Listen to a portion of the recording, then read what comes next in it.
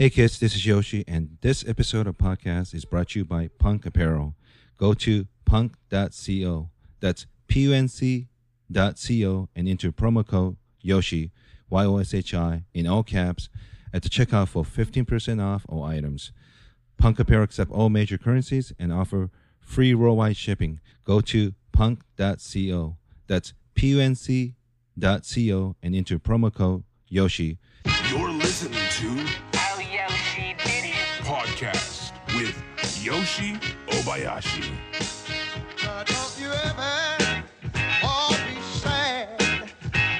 Lean on me when times get bad. When the day come and I know you're down in a river of trouble, you got to drown. Hold on. All right, welcome to the new episode, Yoshi. Then I'm in Rosie Tran's house in North Hollywood. Almost forgot where I was. I'm here with Steve Simone. And Steve, thanks for doing the podcast. I know you just got back from Florida. Yep. And I know I really appreciate you showing up because you have Yoshi, I'm honored that you asked me. This is fun. We've already been hanging out for 20 minutes, half an hour, just having laughs. I mean, this. I know it's going to be a fun conversation because I think last time I spent a bit of a time was a year and a half ago in Phoenix with Gabriel Iglesias' show. So much fun. It was a lot of fun. I gotta say, I was shocked that he invited me. I mean, I was not part of his clean show. I was the dirty portion of it. Yes. But even then, I'm very thankful Gabriel Iglesias, Martin Marino, and Alfred, and all those guys. There's, Dude, Ryan. Yeah. It's one of the greatest groups of dudes. Take comedy out of it. Just quality, awesome human beings. I love those guys. And Gabriel, just like Russell Peters, is very generous. I mean, best. Very generous. I mean, you do a show, he pay you a lot of money, and also give you a gift. Yeah, the headphone. I forgot Dr. Dre's. The Beats. Yeah, I was brand new using one. mine today. So that was fun. Then after that, everybody do their gigs and been busy. So this is the first time I've seen it in a while, and I don't know where to begin because you do comedy and wrestling podcasts. You do obviously stand up. Joe Rogan think very highly of you. Yeah, what an honor. And you travel all over the country doing stand up. And I guess this episode I want to talk to you about comedy and wrestling stuff. But begin with where did you grow up? I grew up in the suburbs of Philadelphia. Okay. And what was it like? Because Philly has a pretty rough reputation. Yeah, the way I describe it is how I grew up was a really nice area in the suburbs, but the mentality is so different from California. Yes. Where there was such a focus on family and hard work and community. And so I sum it up in a sentence where I go, I come from a place where people work jobs they hate to support the people they love. There was like this blue collar work ethic from there. We're like I even knew guys that were like attorneys that like had landscaping businesses on weekends. You know what I mean? Like it was all about just trying to give your kids a better life. It's Pennsylvania, I think it's number 1 or number 2 in the union where people who were born in that particular state don't stay leave. there. They stay there. It's true. So they have such a strong feeling about their state, especially people from Pittsburgh and Philadelphia. Absolutely. They both also are fanatic sports fans. 100% so. People in Philly have a strong feeling about their city. They love it, and they could be incredibly rough and tough. Yeah. But if they like you, they fucking love you. It's the greatest thing ever. And if you look back at a lot of the athletes that they've embraced over the years, weren't necessarily the most gifted athletes, but the athletes that gave it their all. Yes. And that's just something that's a part of me, Like when I go out on stage, I think about that. I think about really trying to do the best I can do for that audience, even when I don't feel like it, because it's not about me. It's about that crowd. And I think it's different. Some people, they don't care about the audience. They don't care about whatever. But I just wasn't raised like that. Yeah. I just wasn't. Philly's in a tough spot because it's staying right in the middle of D.C. and New York City. Absolutely. 2 major cities. And would you say there's a lot of working class neighborhood in Philadelphia? Yeah. The best, I remember, I think this was W.C. Fields. Mm-hmm. who's from Philadelphia. I didn't know that. Yeah, it's great comedy history in Philly. W.C. Field, Larry from the Three Stooges. So you start with those guys. Joe DeRita, that became the one of the Three Stooges in later years. Yeah. And then all the great stand-ups from Philly. David Brenner, Bill Cosby, Dom Herrera. Tim and Eric are Temple guys. That director Adam McKay is a Philly guy. Oh, is that right? He works a lot with Sandler, right? Yeah. He's, directed all those Will Ferrell hits. He was the head writer on SNL. And Tina Fey, she's a Philly chick. Like, there's just it's a very funny city. It's a city filled with characters. Philadelphia is known for three things: comedians, boxers, and attorneys. Why attorneys? I didn't know that. Philadelphia attorneys are revered. I think it reflects the passion of the city. Yeah. Yeah. It reflects the passion of the city. Like, I have a good friend of mine who's done many things with his life, but he graduated from Villanova Law School, and he was an attorney for a while, and he's since switched careers, but he was involved in a lawsuit and had hired an attorney out here, and then got sick of the way that the attorney was handling the lawsuit. So he just went into Philly attorney mode, and he got 4 times the amount of money his attorney out here was able to get him. Wow. Yep. In 3 phone calls, he was able to do that. Wait. So you said attorneys, comedians, and what was it? Boxers. Wait, who fought Muhammad Ali? He's from Philly, right? What am I forgetting? Joe Frazier. Man. That's right. Yeah. That documentary HBO did on Joe Frazier was heartbreaking for me. I don't know if you ever saw it. Well, but it was amazing. It's painful because Ali called him all kinds of names that was terrible. Unnecessary. Yeah. And what I found heartbreaking was that Frazier was his friend. And when Muhammad Ali didn't have any money, it was Joe that made sure he was okay, that paid his bills. And then that's how he turned on him. And he beat his ass. Frazier beat his ass in that first fight. There was 3 fights, was it? 3 fights. And then the worst one was the third, where was it rope-a-dope? Is that the well, they go into it in the documentary where going into the last round, I think it was Frazier's corner against Joe's wishes threw the towel in because he would have rather have died than lost the fight. But then Ali was like, I'm glad they did because I wasn't getting off my stool. I thought I was dead. So it turned into like Joe Frazier, one of the most underrated fighters of all time. Yeah, Philly definitely have that reputation. Like, of course, Rocky was from Philadelphia. And Rocky borrowed is a very friendly word, so much from Frazier. I didn't do you remember in those Rocky movies where Mickey was showing Rocky that he was blind in that one eye? I didn't realize Frazier was like 90% blind in one eye. His whole career.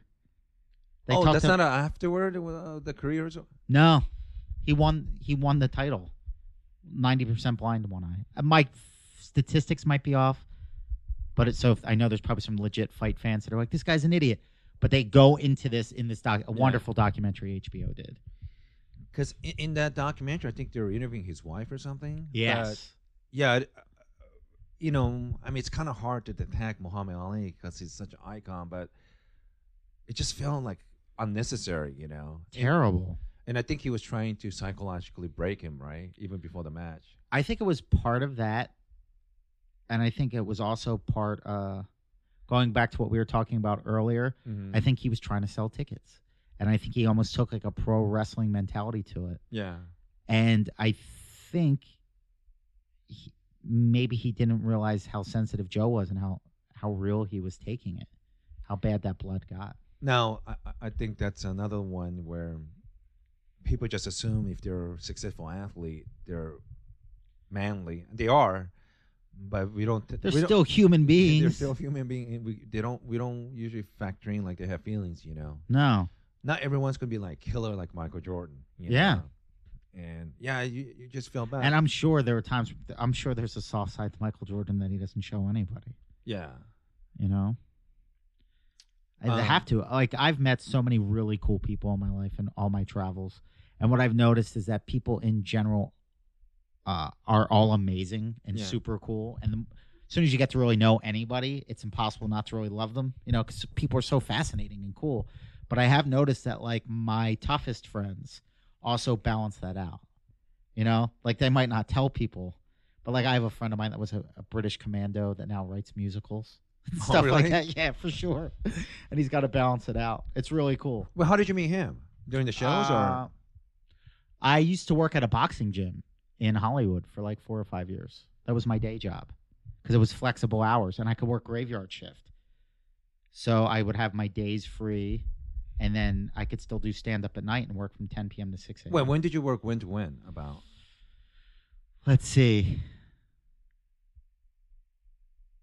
Probably 2005 to 2005, 2004.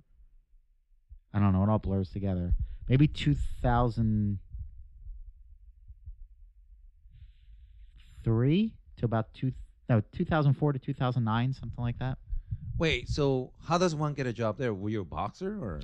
No, it was this awesome gym. It's called the Hollywood Gym. It's right on La Brea, between Sunset and Hollywood. So it's right in the middle of Hollywood. I know what you're talking about. It's that giant blue building. Yeah. It's 3 stories. And I wanted to, and the first 2 levels are a normal gym, totally normal gym. And then the 3rd level, it was like a private boxing gym. And I see, when I first started to work out there, that's like when Denzel would train there, the Wayans brothers, all of Hollywood. There was actually a boxing trainer there who told me that Joe Rogan hit like a heavyweight contender just with his hands. He goes, Joe Rogan could have been take grappling out of it. Yeah. He's got some of the most vicious kicks. Did you ever see that video of him winning the Taekwondo national championship? No. Bro, Was he the like a high match- school kid or something? Yeah, he's like 18 years old. The match lasts a second. They come out and he just blasts this dude right in the chest. Oof. Knocks him out with a kick to the chest. So take all that out of it. This dude was a legit boxer, and he goes, because he had all these pictures of all of his famous clients up there, and there's a picture of Rogan hitting a heavy bag, like a freight train. And he was like, I go, oh, I know Joe from the Comedy Store. He goes, well, I know Joe from the boxing gym. And he goes, he could have easily been he didn't weigh as much as heavyweight, but he goes, he hit harder than most heavyweights. Yeah, it's like we were talking even before recording, like, well, we would hate to be on Rogan's bad side. But Rogan's a very, very nice guy. Sweetheart, yeah. But the way I describe him to people, it's like poor man's Wolverine. You know? Oh, that's hysterical. Because he's got broad shoulders. He's just a big dude, but he's very gentle. Unless you lie to him or bullshit him or trying to hurt people that he cares about. You know? Absolutely. Yeah, he was the best sheriff the Comedy Store ever had. You know, like he was the guy, he always looked out for us. Now he's back. Now he's back. And I think that's why the Comedy Store, as soon as Joe came back, like it was bubbling for a while. Stand-up in general was coming back. Yeah. This whole podcast movement, I think, was great for like comedians that just weren't getting the attention from the industry that their talent really deserved. And the Comedy Store was it was the ignored child of the Los Angeles comedy scene. And I think, I could be wrong, but it sounded like Brian Redband was instrumental in convincing him to go back to Comedy I Store. hope so. I love Redband. And I remember... but he was away 7-8 years. I didn't know it was that long. Holy fuck. It all goes by. See, like I'm getting so old now. I think about that stuff. I remember where I was when I found out Rogan and Mencia got into that fight, because the Comedy Store was always like you wanted to hang out there every night, man. Like I wasn't past. It took me like 8 years to get past at the Comedy Store, but I worked every job there. Yeah. From phones to door to parking lot to manager, bartender, everything. And then on nights I wasn't working, I was there hanging out every night. It was like my treehouse on Sunset, and you were always afraid that when you weren't hanging out there, something cool was going to happen. Sure. And that's what happened. That's what happened the night Rogan and Mencia got into it. I was in Chicago. No. You want to explain to some of the listeners, because I don't think everyone knows what happened. So Colin Smith is another big name comedian in Joe Rogan, and I think if I remember right, was it Mencia on stage? He was doing a spot. Then somebody said something to him. Was it Rogan? Oh, how do you remember what happened exactly? I know there was like a verbal confrontation between the two. Basically, Rogan accused him of stealing other people's material. Yeah, I will say this. This was at the peak of Carlos's career. This is like 2005, 2006. I mean, he had a very popular show on TV. Very popular show on TV. He was selling up all the tours. Yeah. Yeah, he was selling out theaters. And look, man, I will say this in Carlos's defense: one of the best sets I've ever seen at the Comedy Store, and I know I'm going to get killed for saying this, just in terms of audience response. Yeah. Take away whatever, like, because comedy's so subjective. But I remember one night in probably 2002. Yeah. Probably 2001, 2002. It was a Sunday night, which at that point was the pop-in night, potluck night, open mic night. And it went, I think it was Chris Rock, Okay. then Dice, Jesus. then Mencia. And Mencia got a standing O. It was incredible. It was like boom, boom, boom. He's a great performer. I'm not going Yeah. to take that away from him. Yeah. But so this was the peak of his career, and Rogan just has so much respect for the craft of stand-up comedy Right. and so much love for other comedians. And he really is the only guy, like, he kind of is like a superhero. Like, Wolverine's the perfect analogy because he sticks up for people that can't do it. Like, that's, to me, that's really a lot of what a hero is. And he was always looking out for the guys there. And there were comedians. Very supportive. Very supportive. Very, very, Yeah. very supportive. Like, I will say this, back in those days when we were all door guys at the Comedy Store, Rogan would take us all out to eat and wanted to make sure we ate Sure. and would pay for everything, box up food and give us food to go home. I had a roommate, God rest his soul, named Fat James, who was a character. Of course. I remember Yeah, I lived that. with Fat James for 4 years. Complete. I didn't know that. Yeah. I've been thinking about him a lot lately. Been praying for him because he just had a birthday recently, and it was also the anniversary of his passing. But he used to pay Fat James $100 a night to watch his car. Oh, really? Yeah, it was one of the funniest things ever.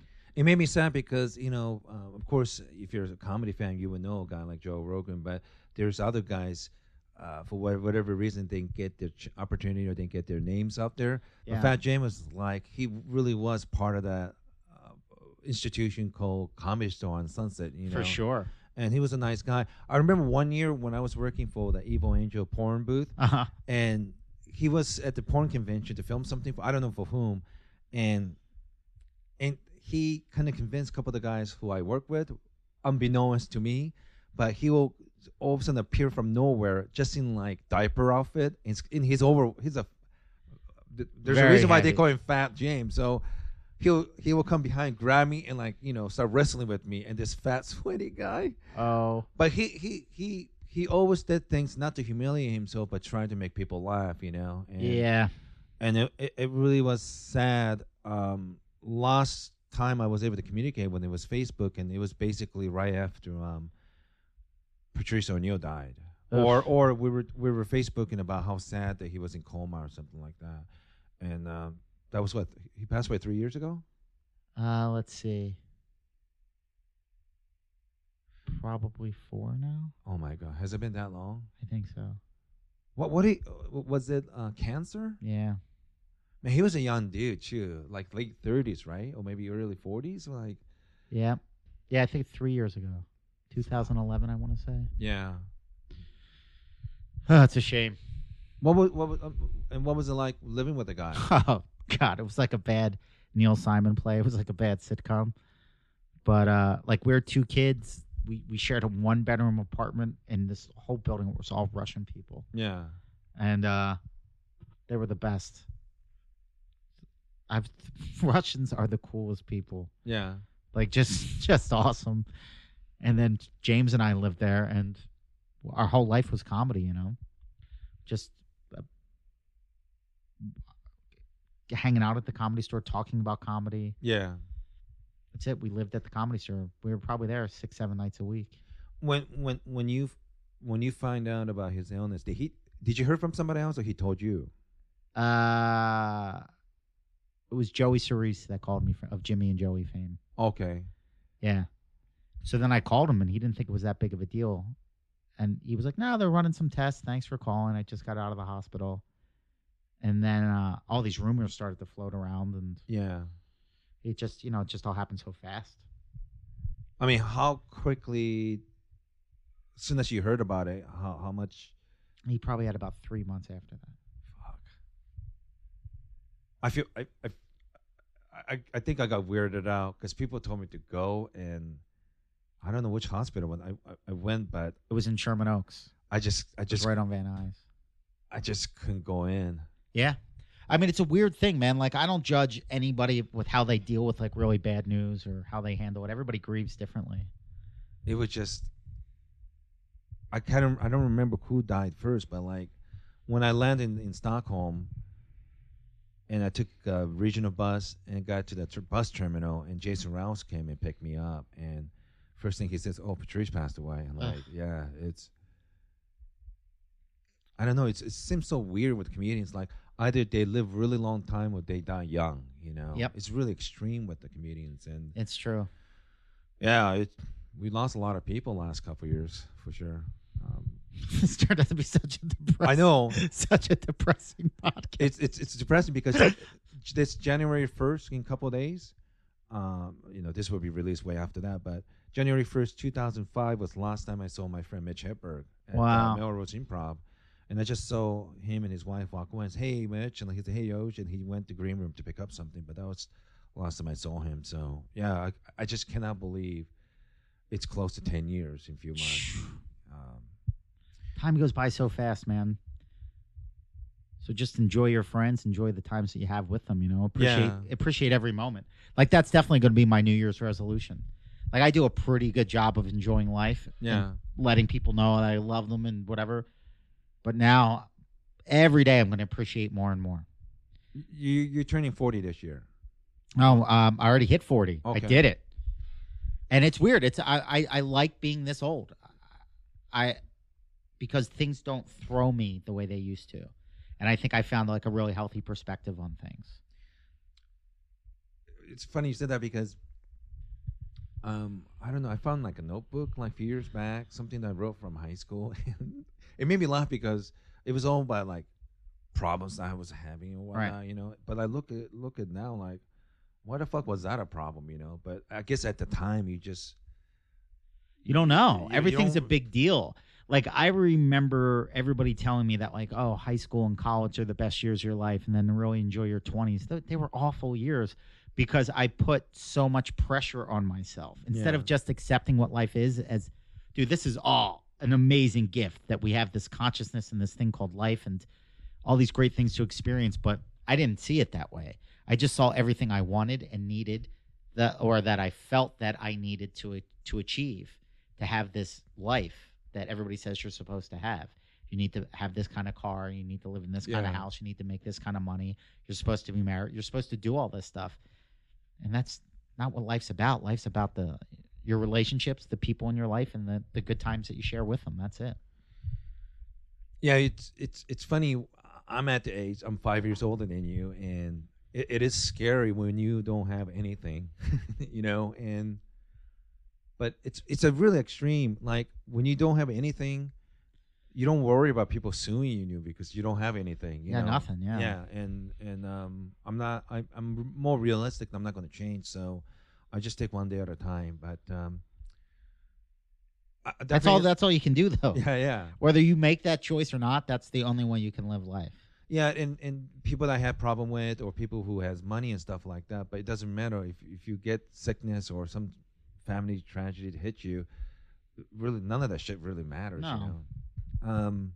So a couple of big questions. How do you? Because I was surprised.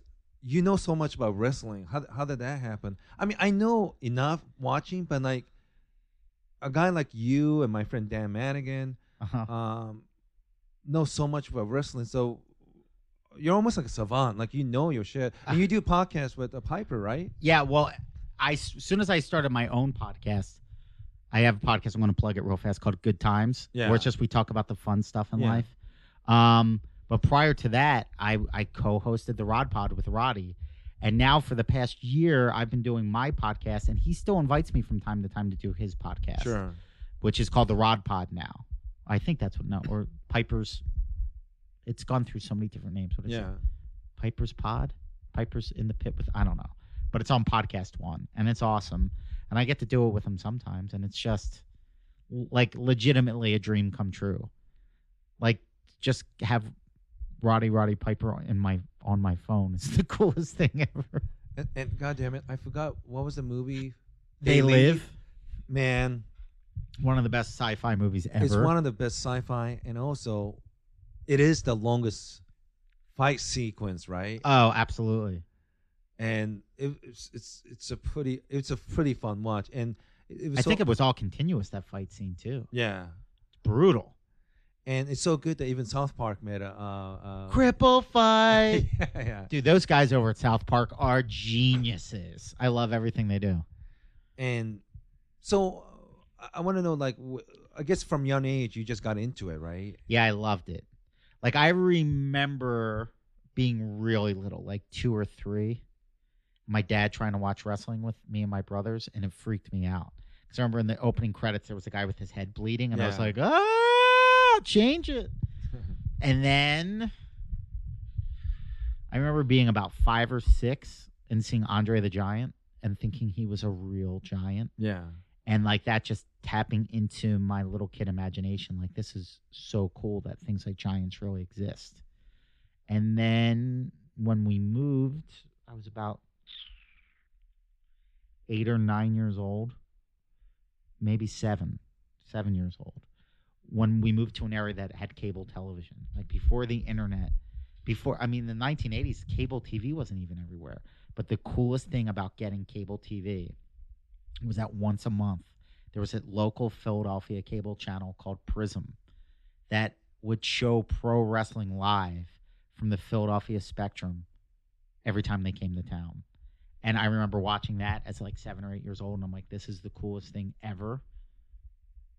I'm a fan, and I've been pretty much a fan. And for who life. were some of you were fans of whom back in those days? Back in those days, I was like 10 years old when I remember being like 6 or 7 and seeing Hulk Hogan. A lot of people don't acknowledge this, but Hulk Hogan did wrestle in the WWF before Rocky III, before Hulkamania took off in the AWA, and then he was brought to the WWF. He had an early stint as a bad guy where he wrestled Andre the Giant. And I believe he did body slam Andre the Giant before that famed WrestleMania 3 match. Yeah, he did. For sure. I remember them talking about that when I was a little baby kid. And then I remember seeing Hulk Hogan in Rocky 3 when I was about 10 and loving it. I'm like, this is the best thing ever, because I remembered him from years earlier. When you're 6 to 10, those 4 years seem like forever. And now I could not see a friend for 4 years and pick up in the same conversation. Sure. You know, it's weird. But then I remember Hulkamania, what was it, January 24th, 1984? He won the title from Bob Backlund. Of course from you the would know the Iron date. Sheik. Yeah. Yeah, it was late January of 84, and that's what got me back in. Like, then I was in for real. And then TBS would run Georgia Championship Wrestling on Saturday nights, live at the Omni in Atlanta with Gordy Soley. And then I think the best year of my life when I was about 12 years old, we had WWF wrestling, because Philly was the WWF territory. But the NWA at the time, the Jim Crockett stuff, was making a push into the it was a war, pretty much, between the two territories. And I could watch Hulk Hogan and those guys wrestle. And then the hour after that, on a different channel, they showed Ric Flair wrestle. And I'm like, this is the happiest I've ever been. I think last year, or maybe a year and a half, 2 years ago, Ric Flair showed up at the 49ers training facility, because it was a little before the It was the night before the playoff game. Man, these are like professional athletes, multimillionaires. They were losing it. Dude, They're- Ric they're- Flair. Okay, because here's the thing about wrestling. I think you need to have a sense of humor to get it. There's just something very childlike about it, Yeah. and something so cool. And I remember my buddy Brian Irwin was actually filming something the night I met Piper. It was like January of 2010, maybe? Yeah. No, January 2009. And Brian was interviewing like all the comedians, and I go, here's the thing. Pro wrestling's kind of like a comic book that comes to life. So you can't believe that these guys are actual human beings. And there's something about guys that you grow up with that are always going to be bigger stars too than your contemporaries. Well, Ric Flair for sure. Yeah, and somebody like Ric Flair is legitimately larger than life. Yeah. And Perfect hair. Oh, dude, the funniest shit ever Yeah. is Ric Flair promos. Like whenever I'm having a bad day, I'll just I'll log on the YouTube and start watching Ric Flair promos. And there are people that have compiled like all of 1984 Ric Flair promos in a row, and I can watch them for an hour because he says the funniest things in the world. Yeah. And like, there's this rapper from Philly named Meek Mill who sampled in a Ric Flair promo at the beginning of this song called "About That Life." Yeah. And it's the funniest thing ever. It's just Ric Flair saying like, "How dare you have my name in your mouth when I've spent more money on spilt liquor on bars across the world than you made last year. You're talking about the limousine riding, jet flying, kiss stealing, wheel and deal, and son of a gun. It's the greatest thing ever." And Flair and Piper were best friends. Like, I remember, I guess it will be, it was 2005, all those guys got inducted to the WWF Hall of Fame. WrestleMania was out here in LA, and the night before WrestleMania, me and Bret Ernst went to the Hall of Fame induction ceremonies, and we saw Ric Flair give the induction speech for Rowdy Roddy Piper. Oh, wow. It's one of the best things I've ever seen. You know, people who attack wrestling as fake, whatever. Well, these people should also say when they see Valerina dancing like that's fake too. But they don't understand the part of this physicality, this amazing thing that they do. It is a theater / drama too. But you have to have the athletic ability and physical ability to do all those amazing, crazy, and I always forget the guy. There was a guy got killed 7-8 years ago. Remember? Yeah. So it's very dangerous what they're doing. It's brutal. And here's the thing too that I think a lot of people. I'm not very excited about the current WWE product. Yeah. Because I think somewhere along the line they put too much of an emphasis on the entertainment value and not enough on the wrestling value. Sure. Because that era I grew up in was a very magical, special time for pro wrestling. It was the end of what they call the territory days, and was kind of like when the WWF started to take over the world. Okay, and wrestling went from this niche entertainment to mainstream family entertainment. Sorry to interrupt. Wasn't there a lot of connection between like wrestling was almost like a carnival show? Like they're going to town to town to town? Yes. That's where modern pro wrestling sort of grew out of. Okay. And up until I would say the last generation of wrestlers, like I even think it's sprinkled down to like the last awesome era of pro wrestling was what they call the Attitude Era of about 14 years ago. Okay. From like 96 to about 2001 was the last great, in my opinion, great era of pro wrestling because there was still competition. You had the Monday Night Wars between WCW and the WWF, and the competition brings out the best in everybody. But I think those guys were the last generation to really have that carny influence because up until that point, guys like Piper, he started wrestling when he was a 14-year-old kid. Yeah, that's crazy. Crazy. Somebody will take his life story and win an Academy Award with it. He's the most fascinating, coolest, greatest guy I've ever met, and he never talks about it himself, but he's a legitimate tough guy. And guys from that era had to be, and there was much more of they could tell more in the ring with their wrestling skills than these guys do now with a script and a microphone. Something's been lost. They have to put more of a focus back on the wrestling.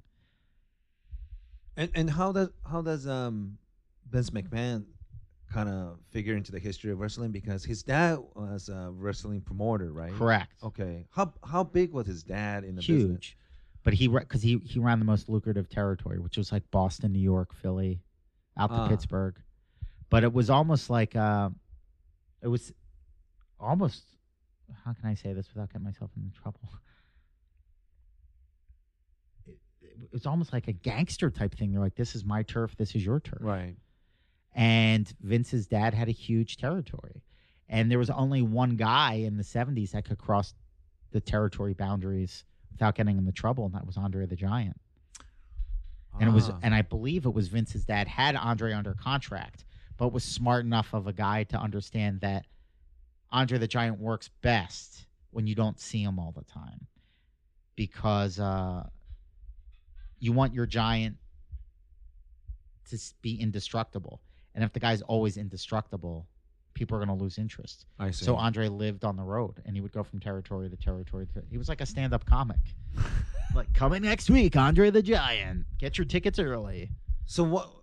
So why was I know Vince is a great promoter of the sport. Huge. Changed everything. And he still is like a bigger. I mean, he literally is bigger than life. He's a big dude. Yeah. I saw him last year with Gabriel backstage at WrestleMania, and it was like seeing Santa Claus. You can't. That's one of the things I do love about pro wrestling, I think, because the 40-year-old version of me and the 8-year-old version of me get to hang out together. Sure. There's certain things in life that are time machines for me. Like if I hear a certain song, if I eat a certain food, and pro wrestling is one of them, where it makes me feel like I'm a little kid again. And those guys that I grew up watching, it's like seeing Vince McMahon. Like, you don't think he's a real human? I mean, he really is bigger than life, And last Friday, I went to OC, Orange County, and Honda Center and watched Gabriel Iglesias just sell out. Honda it's amazing. Center. I saw the pictures. 12, 13, 14, whatever it is, 1,000 people. And Gabriel was on Mark Maron's podcast. He talked about how much wrestling and Vince McMahon had a huge influence how he approached business side of it. And Gabriel is a funny guy, but he's also a very, very smart guy and savvy. Brilliant. So when he starts merchandise, he learned a lot from the Wrestling Federation, and even the way he approached the show, you could see like, oh yeah, this is like huge wrestling influence. He know how to entertain the crowd, and they just loving the whole thing. Yes. And so he has some dealing with Vince and Patrice O'Neal. He used to work for Vince McMahon. I know, that's so cool. And Patrice knew a lot about wrestling. I was shocked. I didn't know he was that into it. He's into the wrestling, and when it comes to entertainment, Vince is a very savvy guy. But genius. So eventually he took control of everything, right? I mean, yeah, this was the genius of Vince McMahon. Like, he really did change it from this regional product to mainstream family entertainment. But what he did was, through the power of cable television, he whoops, I don't want to. Oh no, it's cool. He sent his videotapes out. He sent his television show into other territories. So he wasn't doing the live show. He wasn't doing live cards in AWA territory or NWA territory. That's the loophole with those guys? Well, I don't know if they saw it as a loophole, but that's what Vince did. Yeah. And he slowly took over the world. And it was just the perfect storm. It really was, because if you think Hogan wins the title in 84, and then a year later, we have the first WrestleMania in March of 85. God, it's been 30 years. Yep. Last year was WrestleMania 30. Oh, man. Incredible. And I remember going to the first WrestleMania, not live, but via closed circuit before there was pay-per-view. Yeah. People went. He sold out the Philadelphia Spectrum, 18,000 seats, to watch WrestleMania on a giant screen. Do you know how incredible that is? Yeah. That's insane. And how did you meet Piper, Roddy Piper? It was Eric Abrams from the Improv, because I used to have all these jokes about me and my brothers watching wrestling. Yeah. And he goes, "Hey man, I'm doing a show called Rowdy Comedy with Roddy Piper. Do you want to do it?" And I was like, 100%. Yeah. So all the other guys on the show were wrestling fans, but they didn't have stories or jokes about pro wrestling. Yeah. And I was like, oh. And I jumped right into it. The stuff about me and my brothers watching wrestling and how much fun that was. And Piper loved it. Roddy loved it. And we became friends. And it was very surreal, if you want to know the truth. That's got to be weird. Because number one, like, I remember the joke I had when he wanted to hang out, because this was a legitimate thought I had. Because my grown-up brain was like, this is the coolest thing ever. But my inner 11-year-old was like, I don't think you should trust him. Remember what he did to Superfly Snuka with those coconuts? So the whole time, like, I'm meeting his family, Sure. his daughters, his son, and he's the ultimate family guy. He's the coolest dude ever. But in the back of my brain, I'm going, but he's still Roddy Piper. He's a bad guy. I met him briefly through Russell Peters, because I keep forgetting that he's from Canada. Yes. Because I always thought he's from Scotland and shit, From Glasgow, Yeah. Scotland. But he's from Saskatoon, if I remember Yes, right. absolutely. And man, he had me laughing because he has so many good stories. The craziest stories of all time. and He's lived a million lives. and he loves Russell, and Russell loves him, and it was just like I got to get to know Russell better. I just know him in passing, but he seems like the nicest, coolest dude ever.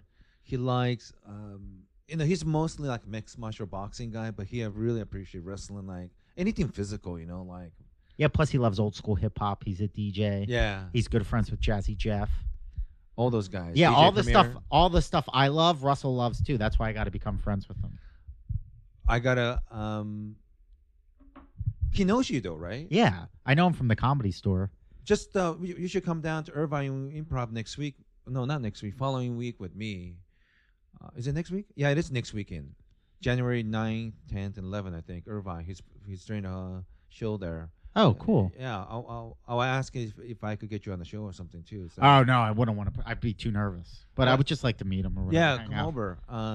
He was at the Comedy Store the other night, but I was out of town. He's just such a cool dude. Do you know what I mean? Like even with like Gabriel, before I ever got to do a show with him or anything, I just heard so many awesome things about him. And here's the reason why I bring up Gabriel and Russell, because in comedy, their shows are like wrestling event. yeah, 100%. But it's a very difficult business to not only have the respect, but the admiration of all your peers. Meaning, so many people struggle so difficult. It's such a difficult business that people become bitter, and that when people make it, they're always looking to sort of, for lack of a better word, piss on the guys on the top.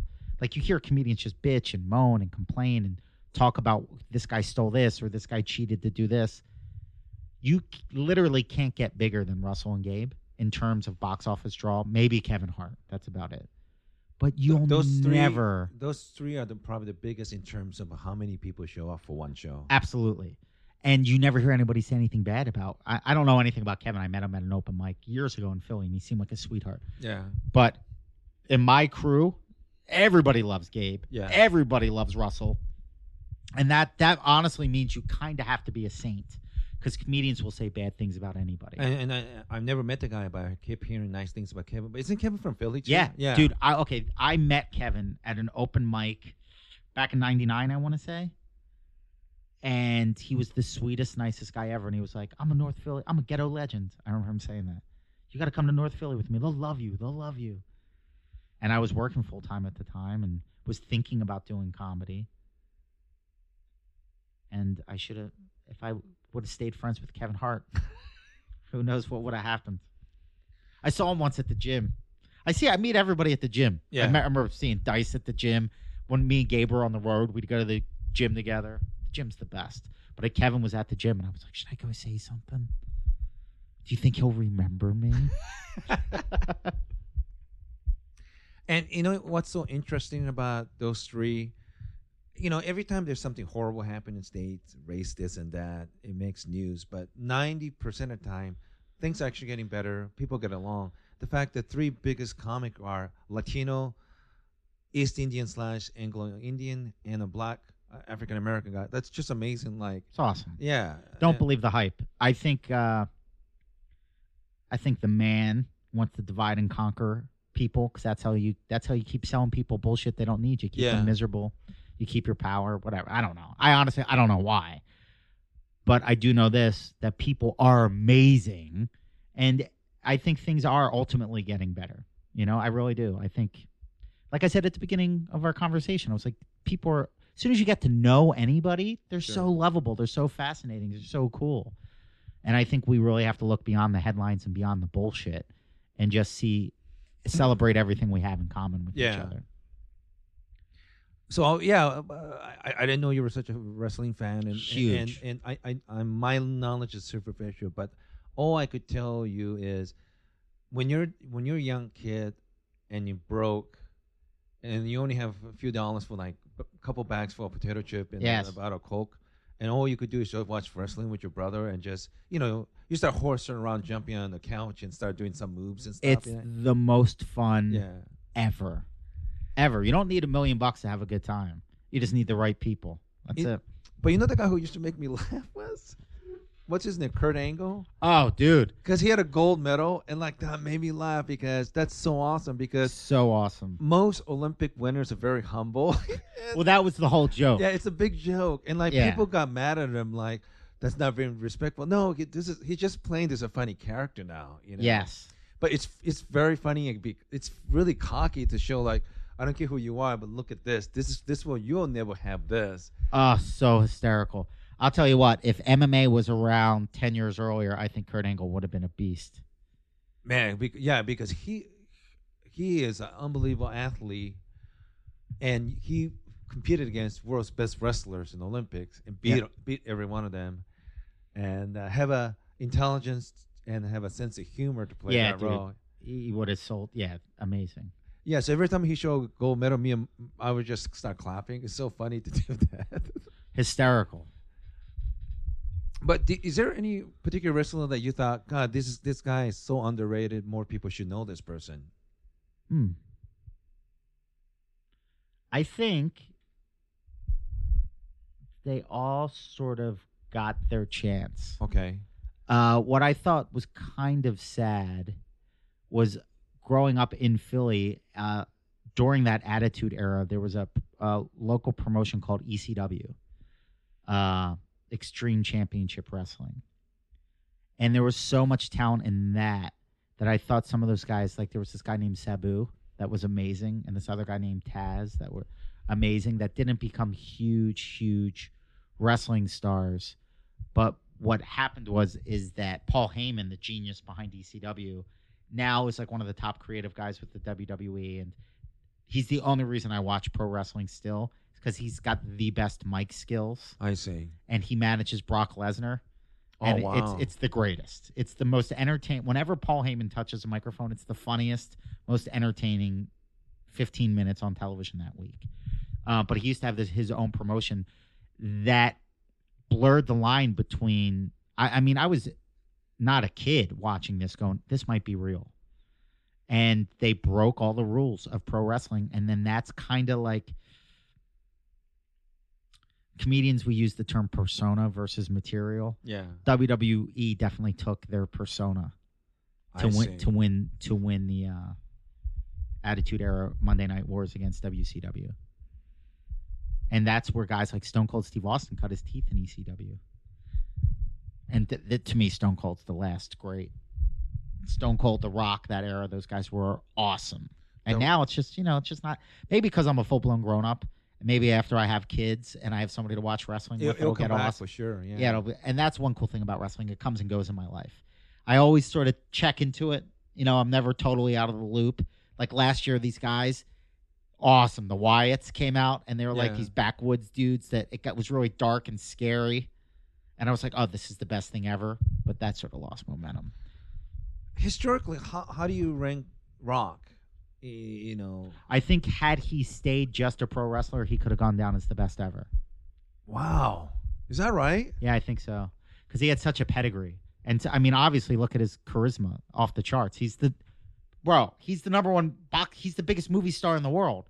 So he easily could have gone down as the greatest pro wrestler ever. I just love watching him because not only did he look the part, he was a phenomenal wrestler. But I just like that theater, he got it. It's not even different from watching opera. Like this guy could talk, entertain the crowd, and give a entertaining show.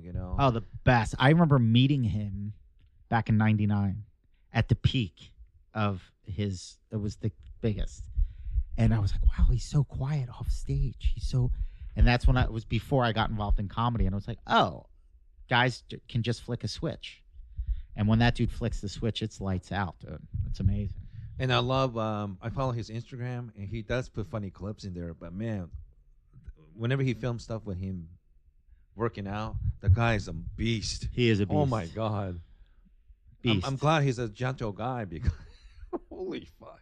He's not he's a tall dude, isn't he? I've never seen him in person, but Yeah, he's not gigantic, but yeah, he's well over 6 feet tall. Wow. But you know his lineage. His dad was a wrestler, right? Yeah, his dad was Rocky Johnson, and his uncles were the Wild Samoans on his mom's side, and his grandfather, his maternal grandfather, was this guy Prince Maivia. Wow. Who was a legit Samoan prince of a warrior. I mean, that's a warrior culture. Those guys are no joke. A couple of my Samoan friends were always telling me, like, yeah, he does have a pedigree. Pedigree. Yeah. Yeah, for real. I mean, if there is such thing as a royal family, he's probably one. You know. Yeah, royal family of pro wrestling, 100%. And the podcast you're doing with Piper, I'm sure. Are you at the point where you're not starstruck anymore, or are you still kind of? No, well, I haven't seen Roddy in a while, so now it's weird. It's like I just want to see my buddy. Mm-hmm.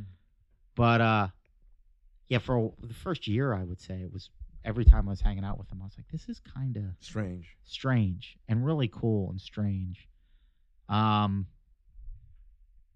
But now it's just, you know, I miss my friend. I haven't done a podcast with him in a while.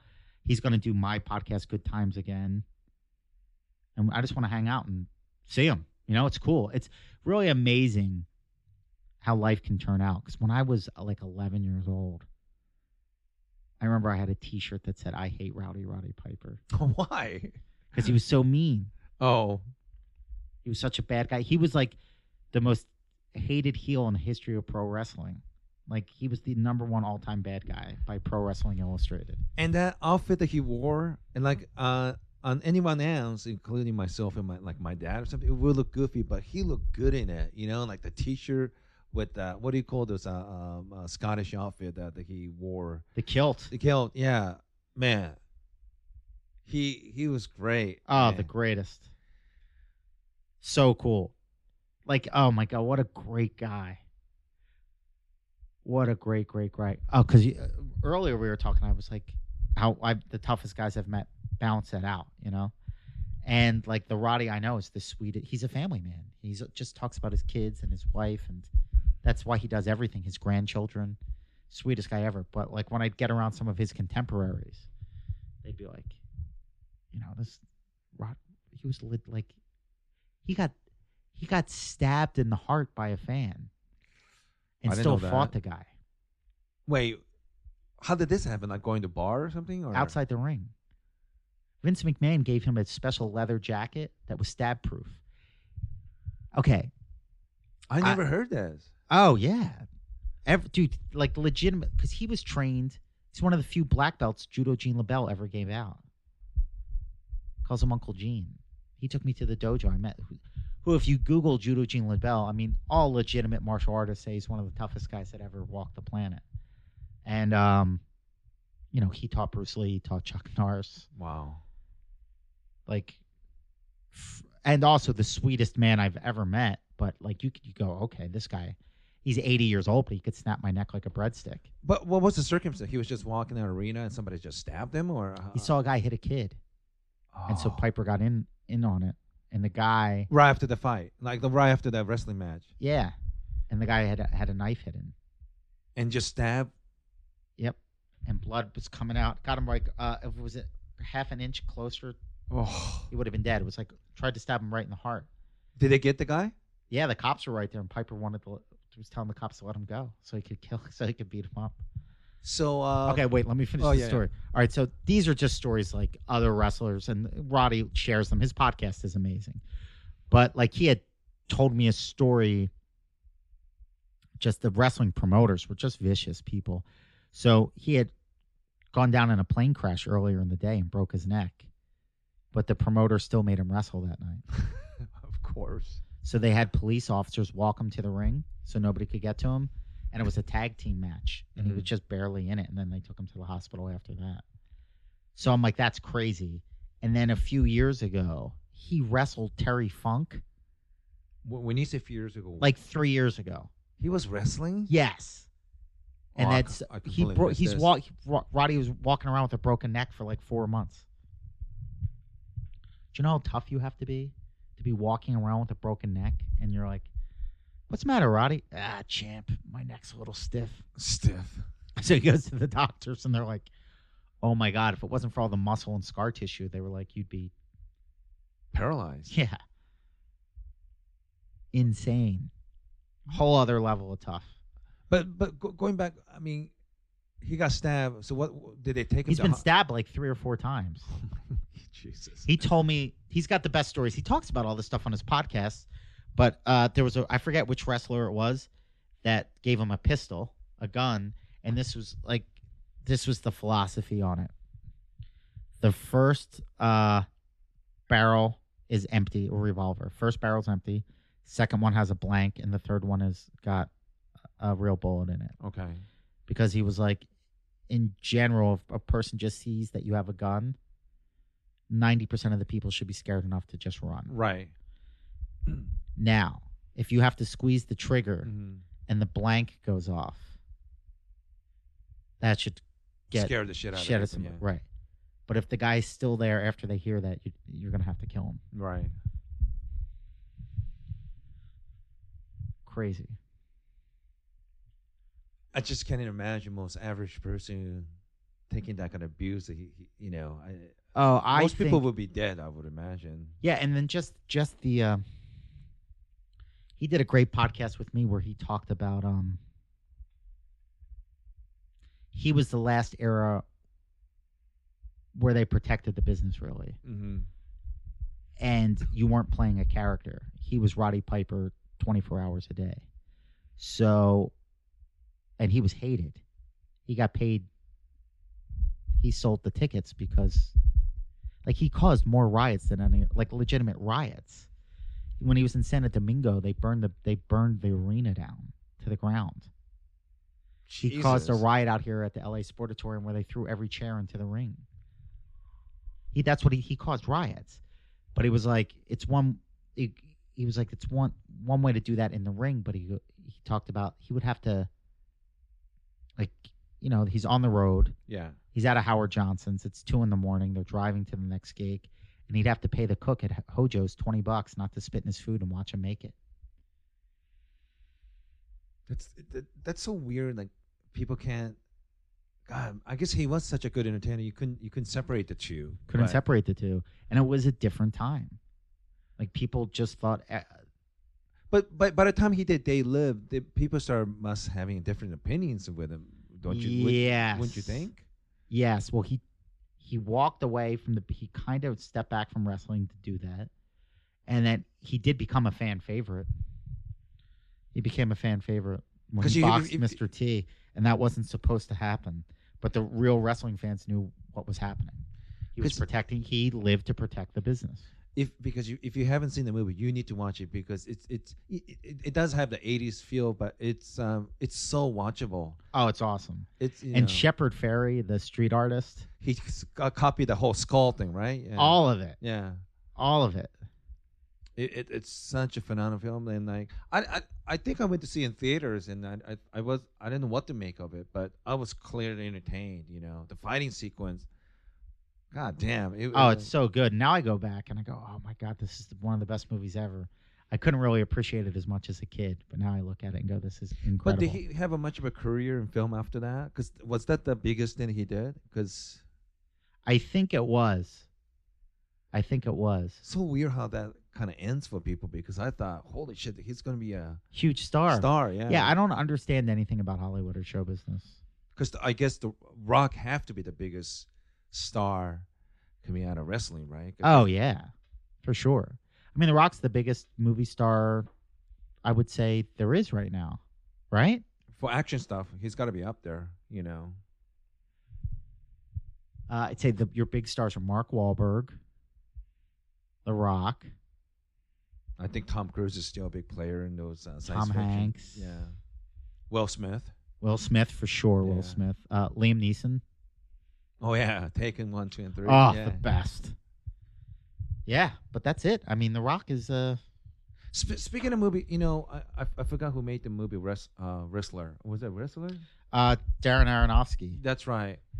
And you know a lot about wrestling, history of wrestling. Yeah. And Have you spoken to Piper about that movie? Because you feel empathy for these guys because, sure, when you're the star, it looks great, but there's plenty of guys trying to make the big stage. Not everyone's gonna get that chance, and how heartbreaking it is to watch those guys just breaking their bodies for entertaining the crowd, And that was a very powerful movie, and I remember Roddy telling me that it didn't necessarily scratch the surface. I wish it would be great if you produced. There's a great podcast. Okay. Because what I've heard, I don't know much, but I heard that one of Aronofsky's influences for creating that character Mickey Rourke portrayed brilliantly was Jake the Snake Roberts. Ooh. He was pretty much based off of Jake the Snake because there was a great documentary, I believe in 1998, 1999, called Beyond the Mat. Fascinating documentary. Yeah. They profile Mick Foley. They profile Jake the Snake. It's really cool. It's a must for any wrestling fan or any fan of humans. It's just such a powerful story. Anyway, there was some really cool stuff with Jake the Snake, who's been through everything a human being can possibly go through. And I think it was one of the last podcasts I got to do with Roddy was around the time of WrestleMania when Jake the Snake got inducted this year. Mm-hmm. And he gave a great speech and it was very heartwarming and life-affirming. But I did a podcast with Roddy Piper and Jake the Snake called in. Oh, really? It was amazing because those guys are OGs. They've seen it all, and they have such a love and admiration and respect for each other.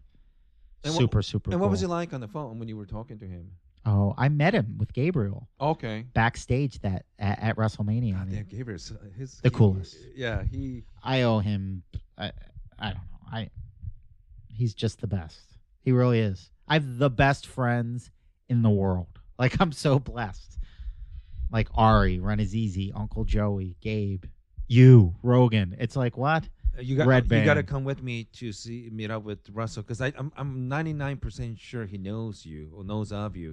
So you need to come down, meet him, and Rogan, Russell, all those guys love each other, and So Russell was cool. really happy that Gabriel was doing so well. But yeah, there's only 3 guys who does that. Like they go country to country, city to city, It's amazing. arena. Like It's it's so weird. It's so weird because the only other people that did it was Steve Martin and Dice. Yep. I'm still a big fan of Dice, and fuck anybody who sell out Madison Square Garden. That's incredible. Comedy, I think, is bigger now than it's ever been. and I think you're right. Podcasts, even with my Little Dinky podcast, and when Rogan was kind enough to let me be on the show. Holy fuck, man! I was doing a show in Stockholm, and some guy drove 5 hours to come and see the show, and he just heard me on, when I did Rogan and things like that. And I think people appreciate how the connection that they're making Absolutely. to each other and more honest conversation. Yes. You don't have to worry about language restriction and Or not even that. Like, I think the coolest thing about podcasts is when people drop their persona Yeah. and let's just keep it real. It's not bad morning radio when it's like, so Yoshi, let's talk about where you're going to be Friday night, And that do you I do could never that? do that Yeah. because it puts too much pressure on me. All right, just write down your 3 best jokes and I'll lead you into them. And I'm like, I don't tell jokes, bro. Just walk out on stage and I hang out with an audience. I think people just like to have. They want to hear a conversation between 2 friends. This is what I think. Number 1, I think technology in a weird way has kind of isolated people. Yes. And people don't have these types of conversations anymore. Strange because, sorry to interrupt, you see 2 kids sitting next to each other, but they're busy texting to somebody else. Exactly. They don't even talk to each other. Correct. So I think people like to hear these conversations. Yeah. And the cool thing is they're like I tell the people that listen to my podcast, we're all hanging out together. Sure. So now that person, I used to love Howard Stern when I was younger. Loved, like, huge Stern Huge fan. influence, yeah. And I remember, like, in college, I'd wake up early at 6 a.m., turn on Stern, and go back to sleep. And I would be half awake, half asleep, and I would just imagine I was in the studio with those guys. Like, I look over to my left, and there's Jackie, and then there's Robin, and there's Fred. Like, I felt like I was part of it. And I think in a very real way, he was that bridge between mainstream broadcasting and the advent of the podcast. Yeah. Because he did get a little more vulnerable, a little bit more real. And I think people want that. They want the conversations. They want to feel connected in a world where we're all starting to feel a little more lonely and isolated. Sure. Then I think what blows me away is because I do pretty much a nostalgia podcast, but the kids that listen, like legitimate children, listen to it because they want to know what it was like being. And it makes sense to me now because I just rewatched A Christmas Story over Christmas. Yeah. And when I was 9 years old, I thought that was the funniest movie ever. Yes. And I still do as a grown man. Yeah. But I go, oh, little kids just like hearing about little kid stuff. Yeah. Because I got a letter from this kid that was 11 that listened to my podcast. I'm like, what? Okay. But then the college kids that listen. And I think the college kids listen to podcasts because of how authentic this is. Sure. And I think that generation has been marketed to since they were in diapers. And everything was done by a focus group. And what do they like? And what's this? And what do you want to hear? And this is just fucking real. And I think when you listen to shows like Mark Maron and Rogan, even if they're talking to people you have no interest, like subject matter, but you could appreciate like they're both interested in what they're talking about. Yeah. And you just become part of the conversation. God damn it, what I was going to say to you. Oh, no. We were talking about podcasts. You were talking about Death Squad being over in Sweden or some shit. That and... because before that you were talking about Russell Peters and then Rogan. I guess I was trying to... There was some example when people... Oh, I remember. I like hearing whenever Bert Kreischer and Tom Segura talk because it's just fun listening to them talk bunch of nonsensical stuff, but you could hear that's a genuine friendship, you know? Yes. And they're talking some goofy stuff. And when Bert Kreischer laugh, it's the second best laughter right after Ricky Gervais. It just, I don't know. He doesn't even have to tell a joke. He just needs to just laugh. It just makes me laugh. You know? Oh, he's the best. He is. I got to do his podcast. It was so much fun. Yeah. Like, legitimately. I didn't want to leave. I just wanted to hang out at the Kreischer's house. And did he have the back house when you went? Yeah, the man cave. Yeah. Legit awesome. When I heard about it, I thought it was bullshit. And like, holy shit. And he told me they just show up one weekend and built the whole damn thing, you know? That's incredible. Yeah, I mean, check Tom Segura and Christina Pazynski's podcast. And that's called Your Mom's House, right? Yeah, and Bert Kreischer's and Bertcast. Yeah. And, man, I hope someday you maybe have you thought about writing a book about wrestling and stuff? I want to do a TV show. I wrote a treatment a couple years ago. Revolving around the wrestling. Yeah. But it'd be more dramedy. Like the Sopranos of pro wrestling. Oh, man. Yeah. Because I got to spend a lot of time with Roddy and shape a lot of his stories. And I was like, oh, this is what I really want to do. That makes sense because I think when people saw Wrestler as a movie, I was thinking like, wow, I bet they could do a scripted show revolving right for wrestling. Sure. Yeah, for sure. It just baseball have major and minor league system, so I'm sure wrestling have a minor league system of their own. Man, these guys, and it's awesome. Here's the cool thing: there's this wrestling thing called NXT, Next Generation, guys. Awesome. It's more like old school wrestling. And indie wrestling is the coolest. Like, there's this thing out here in LA called PGW, Pro Guerrilla Wrestling or something. Yeah. Or PWG, Pro Wrestling Guerrilla. Incredible. My buddy Josh, Autistic Thunder Meyerowitz, goes every time. I'm always on the road, but I see the videos online. It's indie wrestling right now. It's like stand-up comedy. Like how everybody knows these famous comedians. Sure. But then there's a whole generation behind them. Like your Bill Burrs, your Sebastians that are like incredible. Really cool. Same thing in wrestling. Well, Bill Burrs definitely already put himself in the highest level right now. Oh, yeah, for sure. But like every stand-up comics, for the last 5 years, Bill Burr's been the best. And Burr I didn't know, and Sebastian. I didn't know Brett Ernst was a wrestling fan. I didn't know that. Huge. I think anybody that grew up with brothers has at least an appreciation for pro wrestling. Yeah, you're right. And I think pro wrestling, skateboards, there's certain things that every kid is a fan of, at least for a few weeks out of their childhood. Like, I don't know any kid that wasn't fascinated by pro wrestling for at least 2 weeks. It just they do all those crazy movements. Like, it's just shocking, you know. And Oh, so cool. and just the drama and theater of it. See, that was the best. I think pro wrestling started to fall apart for me. I used to love, like, when you think back to, like, Ric Flair's interviews or Piper's Pit, Yeah. where guys would talk about what they were going to do in the ring, but once they got to the ring, Yeah. it was on. Yeah. But now you have these two guys holding microphones like they're on a podcast. Well, wait till I get my hands on you. No, wait until we'll just drop the mics and do it, pussy. Yeah. But when I was a little kid, like, Mean Gene Okerlund would interview Randy Macho Man Savage. Oh, yeah, Hulk Hogan. And he would talk about what he was going to do to Hogan. And you knew Hogan's in the locker room going, wait till what's he saying? It was like 7th grade where, I'll meet you at the pit at 3 o'clock. And then guys went to the ring and settled it. And they were better wrestlers. They were able to tell the story in the ring. And you met Vince McMahon, right? No, he just walked by me. Ah. And it was awesome. And did you ever meet or see Stephanie or? No, but my buddy Chris Bell speaks very highly of her, that she's really a sweet person. But I never met her. I used to work at Gold's Gym in Venice, too. And I would see all those guys down there. Oh, really? Yeah. It was the greatest. The best was when Ric Flair came to the gym, no lie, in a super stretch white limo. Legit.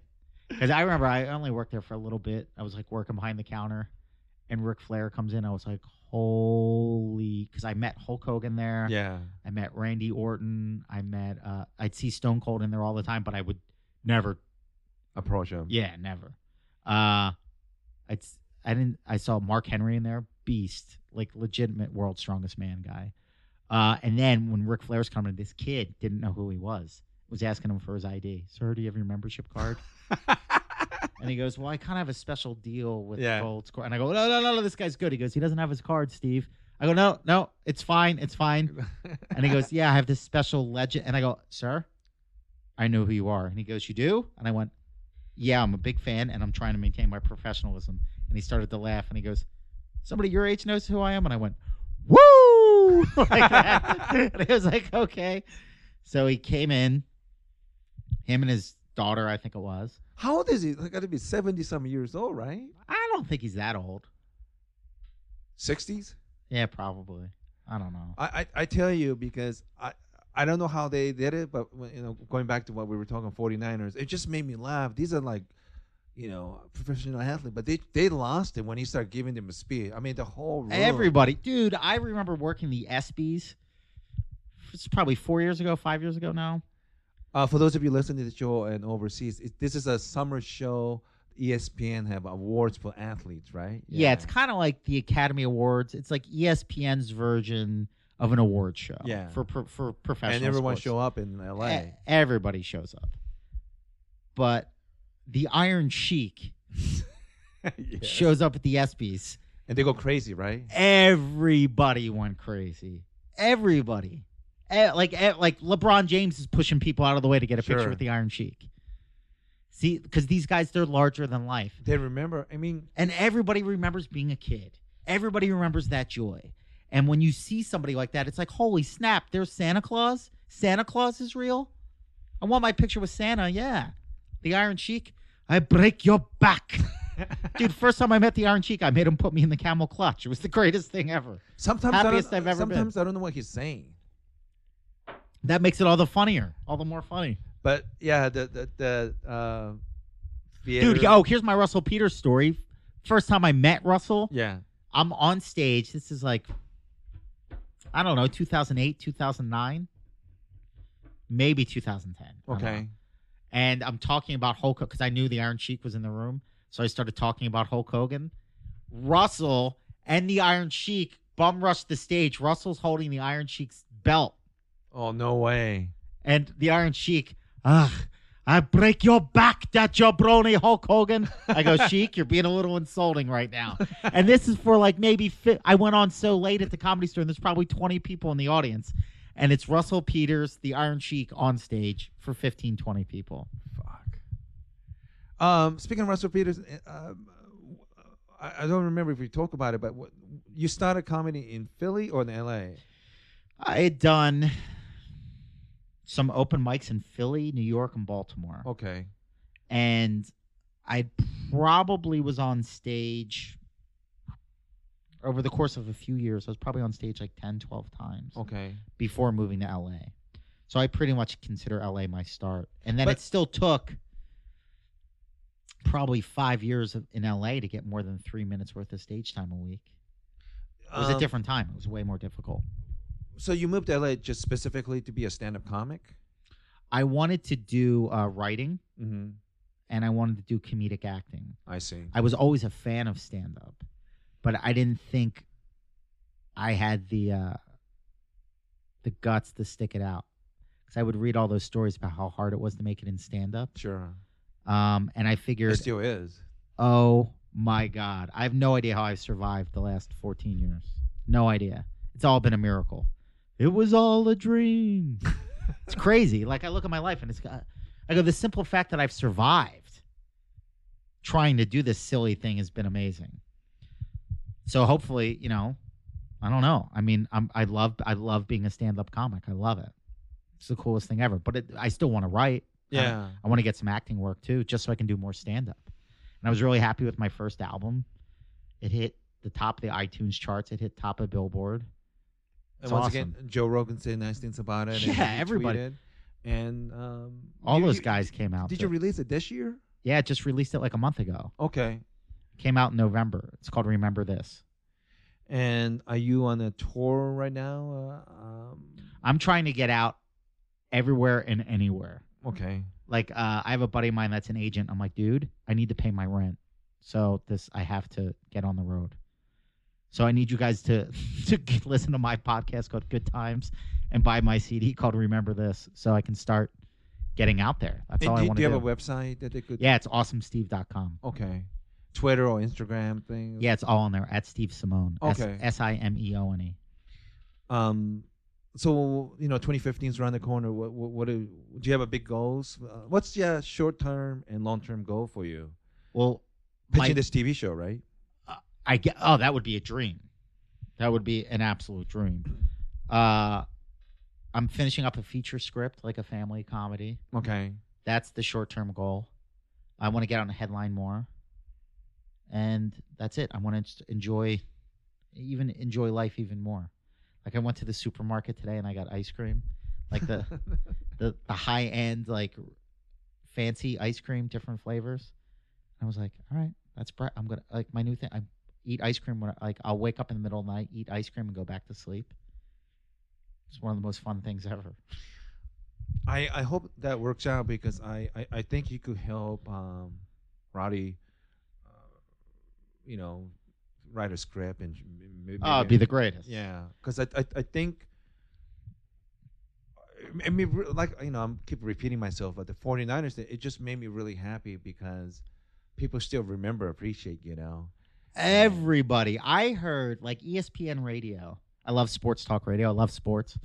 And it just went off on one of these tangents about pro wrestling Yeah. because the athletes were talking about it. Then the phone lines lit up. Then even more famous athletes were calling in and telling their wrestling stories. Like about 4 years ago, a guy named Jimmy Superfly Snuka came to a Philadelphia Phillies game. Oh my God. And the place went crazy. He got a standing ovation. It's the greatest. Are you a big Philly sports fan? Yeah, 4 for 4. Flyers, Eagles, Sixers, and Phillies. You want to talk a little bit about that sports scene, then we could end it. But Yeah, sure. So, I'm actually kind of surprised the Eagles didn't make it to the playoff. Oh, very painful. I think, well, the truth of the matter is, It pains me because I had money on them. I got Ugh. fucking screwed 2 weeks ago when the 2 or 3 the weeks Cowboys ago. game. Yeah, Ugh. that really hurt me. God bless Mark Sanchez. He's just not a starting quarterback. And the Eagles had a lot of holes coming into the season. They really did. What did they finish, like 9-7 or something like that, or was it 10-6? I think it was 10-6. Fuck. Yeah, I don't even know because after that Cowboys loss. They were like Cowboys. They might have been. They had 11-5 or 10-6. It was surprising because first 10 weeks I thought, oh yeah, Eagles are going to playoffs. Well, I'm a very realistic sports fan. Mm-hmm. And that's one of the things being a Philly fan teaches you over time. Never get your hopes up too much. I knew their secondary was going to be a problem. Okay. Because Romo killed them when they went to Philly. Yeah. But is that They switched interesting? up the game plan. Then Philly went to Dallas and beat them? Wait. Philly beat their ass on Thanksgiving Okay. in Dallas. And then they came into Philly, and that was it. We lost to the Seahawks, Okay. which are a better team. And they really are clicking at the right time. They have great defense. And Russell Wilson is legit quarterback. I think when Nick Foles went down, that was tough. But the problem is, I think this is just Eagles talk right now. Yeah. But I think we needed to see what Nick Foles, he needed this season to see if he really is our franchise quarterback or not. Because he looked amazing last year. Oh, yeah. He looked amazing. But then the league catches up with guys, and they start to figure out what they can and can't do. So that's why you'll have quarterbacks that look great for half a season or a full season. And then these defensive coordinators, they figure stuff out fast. Do you know a guy named Joe Perino? No. He's a comedian. I just interviewed him. Great guy. And he's a Giants fan. Okay. And, boy, Giants and Philadelphia Eagles fans, they definitely have a strong feelings about each other. Not in a good way at all. Oh, yeah, but it's almost like there's a respect there, too. It's really cool. And I've seen one game in Philly, and it was a Veterans Stadium? That was the old stadium, Yes. right? And this always make me laugh, but they were the only NFL stadium that used to have in-house court and jail. Yeah, Seamus McCaffrey. I was there. I was an intern for the Philadelphia Eagles. Monday Night Football, they played the 49ers. Yeah. This was 1996. No, 97. Yeah. It's 1997. I was an intern for the Philadelphia Eagles. Wow, Night you Football. really are Mr. Philly. I love it. Yeah, I love that's home. So Hall Notes is the halftime entertainment. Okay. Amazing. The Eagles get smashed by the 49ers. There's a guy, and for whatever reason, my psychic intuition just said turn around. I turn around and I just see a flare, a road flare. It's being shot towards the 49ers bench. Oh. So I'm like, where did that come from? I see the guy. There's a guy with a cigarette dangling out of his mouth, and he's loading another flare into his flare gun as every security guard and cop is rushing towards him. They put the cuffs on him. The following home football game, there was a judge and municipal court and a jail there at the stadium. Insane. So obviously you have it because it was that rowdy, right? I mean, It was crazy. But I will say this. I think Philly sports fans get a bad rap. And I know this sounds crazy, but can I tell you something before you continue? yeah. I went to NFL draft 3 years ago. That same year, Andrew Luck got picked, Oh, cool. and Robert Griffin Jr. got second pick overall, and Russell Wilson was in round 3, which Yeah. is next day. God, he was begging the Eagles to draft him. All right, go on. And I thought Eagles fans going to be the worst, obnoxious one, right? Actually, surprisingly, they were very respectful. So Yeah. it kind of caught me off guard. Do you know which fan base were the most obnoxious and loud? Who? Well, take a guess. It wasn't Philly. I was going to say the Jets. Yes. See, every sport football fans tell me they get the answer right, but it caught me off guard because they were so loud and obnoxious. Dude, you guys haven't won anything since '69. Yeah. Or whenever it was with Joe Namath. But Yeah. why? I That don't was know. really surprising. They were really obnoxious. Yeah, and I'm not I'm all for passion Yeah. and supporting your teams, but I am a little disillusioned by the state of modern professional sports. You see some crazy violent shit. Yeah, it's terrible. It doesn't make any sense at all to me. Especially NFL games, that is not family entertainment. But even at baseball games and stuff, I mean, I think- Dodgers fans can get pretty gnarly, dude. I'm They glad. beat that kid into submission. I was at a game where a Giants fan got killed. Like that's insane. I think it happened in baseball because their tickets are cheaper. Yeah. So you could buy some cheap ass tickets in Dodger games, right? Because it's hard to do that shit in Lakers or NFL games. Tickets are so expensive. So expensive. But yeah, I understand you want to love your team, but like I don't know how many times I've been to Dodger games, and the worst one is when Giants are visiting, Yeah.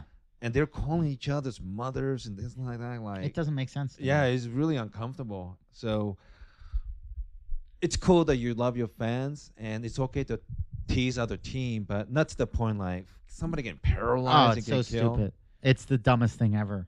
Like I'm not like I'm kind of like a hippie. Like I'm all about like just like love and forgiveness. whatever. Yeah, Like even when I'm a sports fan, if somebody's yelling at me, I'm like Chris Farley and Tommy Boy when the kids are yelling at him in the boat, like, "Hey, Lardass, why don't you?" That's your story. You know, that's how I approach sports. Like, you like your team, I like mine. how do you? Let's finish this. Do you have any favorite team from Philadelphia, or do you like everything equally?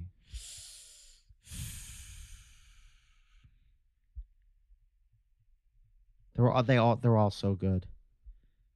Because They're all- Phillies won World Series like 5-6 years ago, right? Yeah, 2008 Phillies team was awesome, Um, and they should have won 2 or 3. It sucked. They lost to the Yankees in 09. it was shocking to me because that pitching lineups were like, Oh my Hamill God, and that was Presley and all those incredible. guys. Yeah, I was Roy Halladay getting injured really just set that franchise back. and Sucks. I was really happy because was it Jamie Moyer, the oldest guy? Yeah, awesome. He was like 48 years old, I'm glad he and he's a won. Philly guy too. Yeah, He went to St. Joe's University in Philly. I was really happy that he won World Series because, you know, I follow Seattle sports scene, and we really appreciate what Jamie Moyer did it for. I think did he start with Cubs or something? Yes. Yeah. He been all over the place, but it was great to see him play. He went for- back down into the minor leagues and taught himself different pitches, different way to approach the game. That's incredible. And Moyer's great because even when his Mariners team got knocked out, he will send a note to his former teammate that was playing another team and they're ready to play in playoff game. And he'll give him a note, the tendency of all the hitter. Hey, he was just Mr. Professional. He Coolest. really started. And he didn't throw hard pitches either. No. And he He was beat able. people with his brain. He fooled those guys, you know. So I was. That's amazing, right? Yeah, I'm glad he won it. And 76ers, I think they're having not good year. No, they're going to be stinky again this year. But then, They just need a draft pick and, you know. yeah, they have that kid over in Europe that's one more year under contract that we got last year with like the 7th or 8th pick. Okay. And that the kid that we drafted, not Noel, is finally a little bit healthy. But then the kid we took last year, number 3, the center, Mm-hmm. he's injured. But they could be fun a year from now, 2 years from now. Could be really, really fun. And I remember when Sir Charles was playing them, he best. said like, "Man, I love Philly, but they could be really tough on players if you're not performing." Oh, yeah. It's got to be the working class because the fan base, like, look, we work really hard to give you this money buying tickets. We expect you to deliver, you know. Yep. And And they loved like a guy like Larry Boa, Chase Utley, guys that put it all, guys that run, Yeah.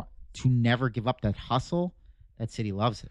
but don't you think they were kind of hard on Donovan McNabb when he played? 100% so. Yeah, because he didn't act. I don't know why. I thought he was great. I mean, you could do so Dude, much. he played with broken ribs. He went played in Super a Bowl. flak jacket. He had no weapons. The only, and I know Philly fans are screaming, what about Brian Westbrook? What receivers did that guy have for his first 5 years? The one year he had T.O., Yeah, throw-ins. Yeah. they went to the Super Bowl.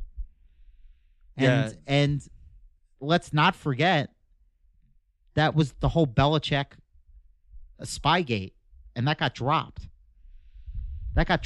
They knew everything the Eagles were doing in the second half. Not to mention They knew everything. and And they- Andy Reid got outcoached. I blame Andy Reid more for that team than Donovan McNabb. And then what's it, 2 years after that, at the end of that era, he comes back in a fourth quarter drive against the Cardinals, and their defense couldn't hold him. So McNabb doesn't get a fair share from that city, and I think over time they'll go back and go, he did wonders with what he had. I think same thing's gonna happen to him when Brett Favre finally returned recently to Green Bay Packers, and that they appreciated him, and I hope they give him respect, because I think you could do so much as a one player, but they barely got beaten by Patriots. I think they beat Philly by 3 points or something. It was a pretty close Super Bowl, Yep. And cool. Steve, thanks for doing it. Let's remind everyone name of your album again. It's called Remember This, and it's on iTunes and allthingsrecords.com. And your website again. Awesome Steve. All right. Well, Steve, thank you for doing it. I can't wait till you and I really hope you guys start pitching. It'd be great, right? Because he has a lot of stories, and it really is his story of America.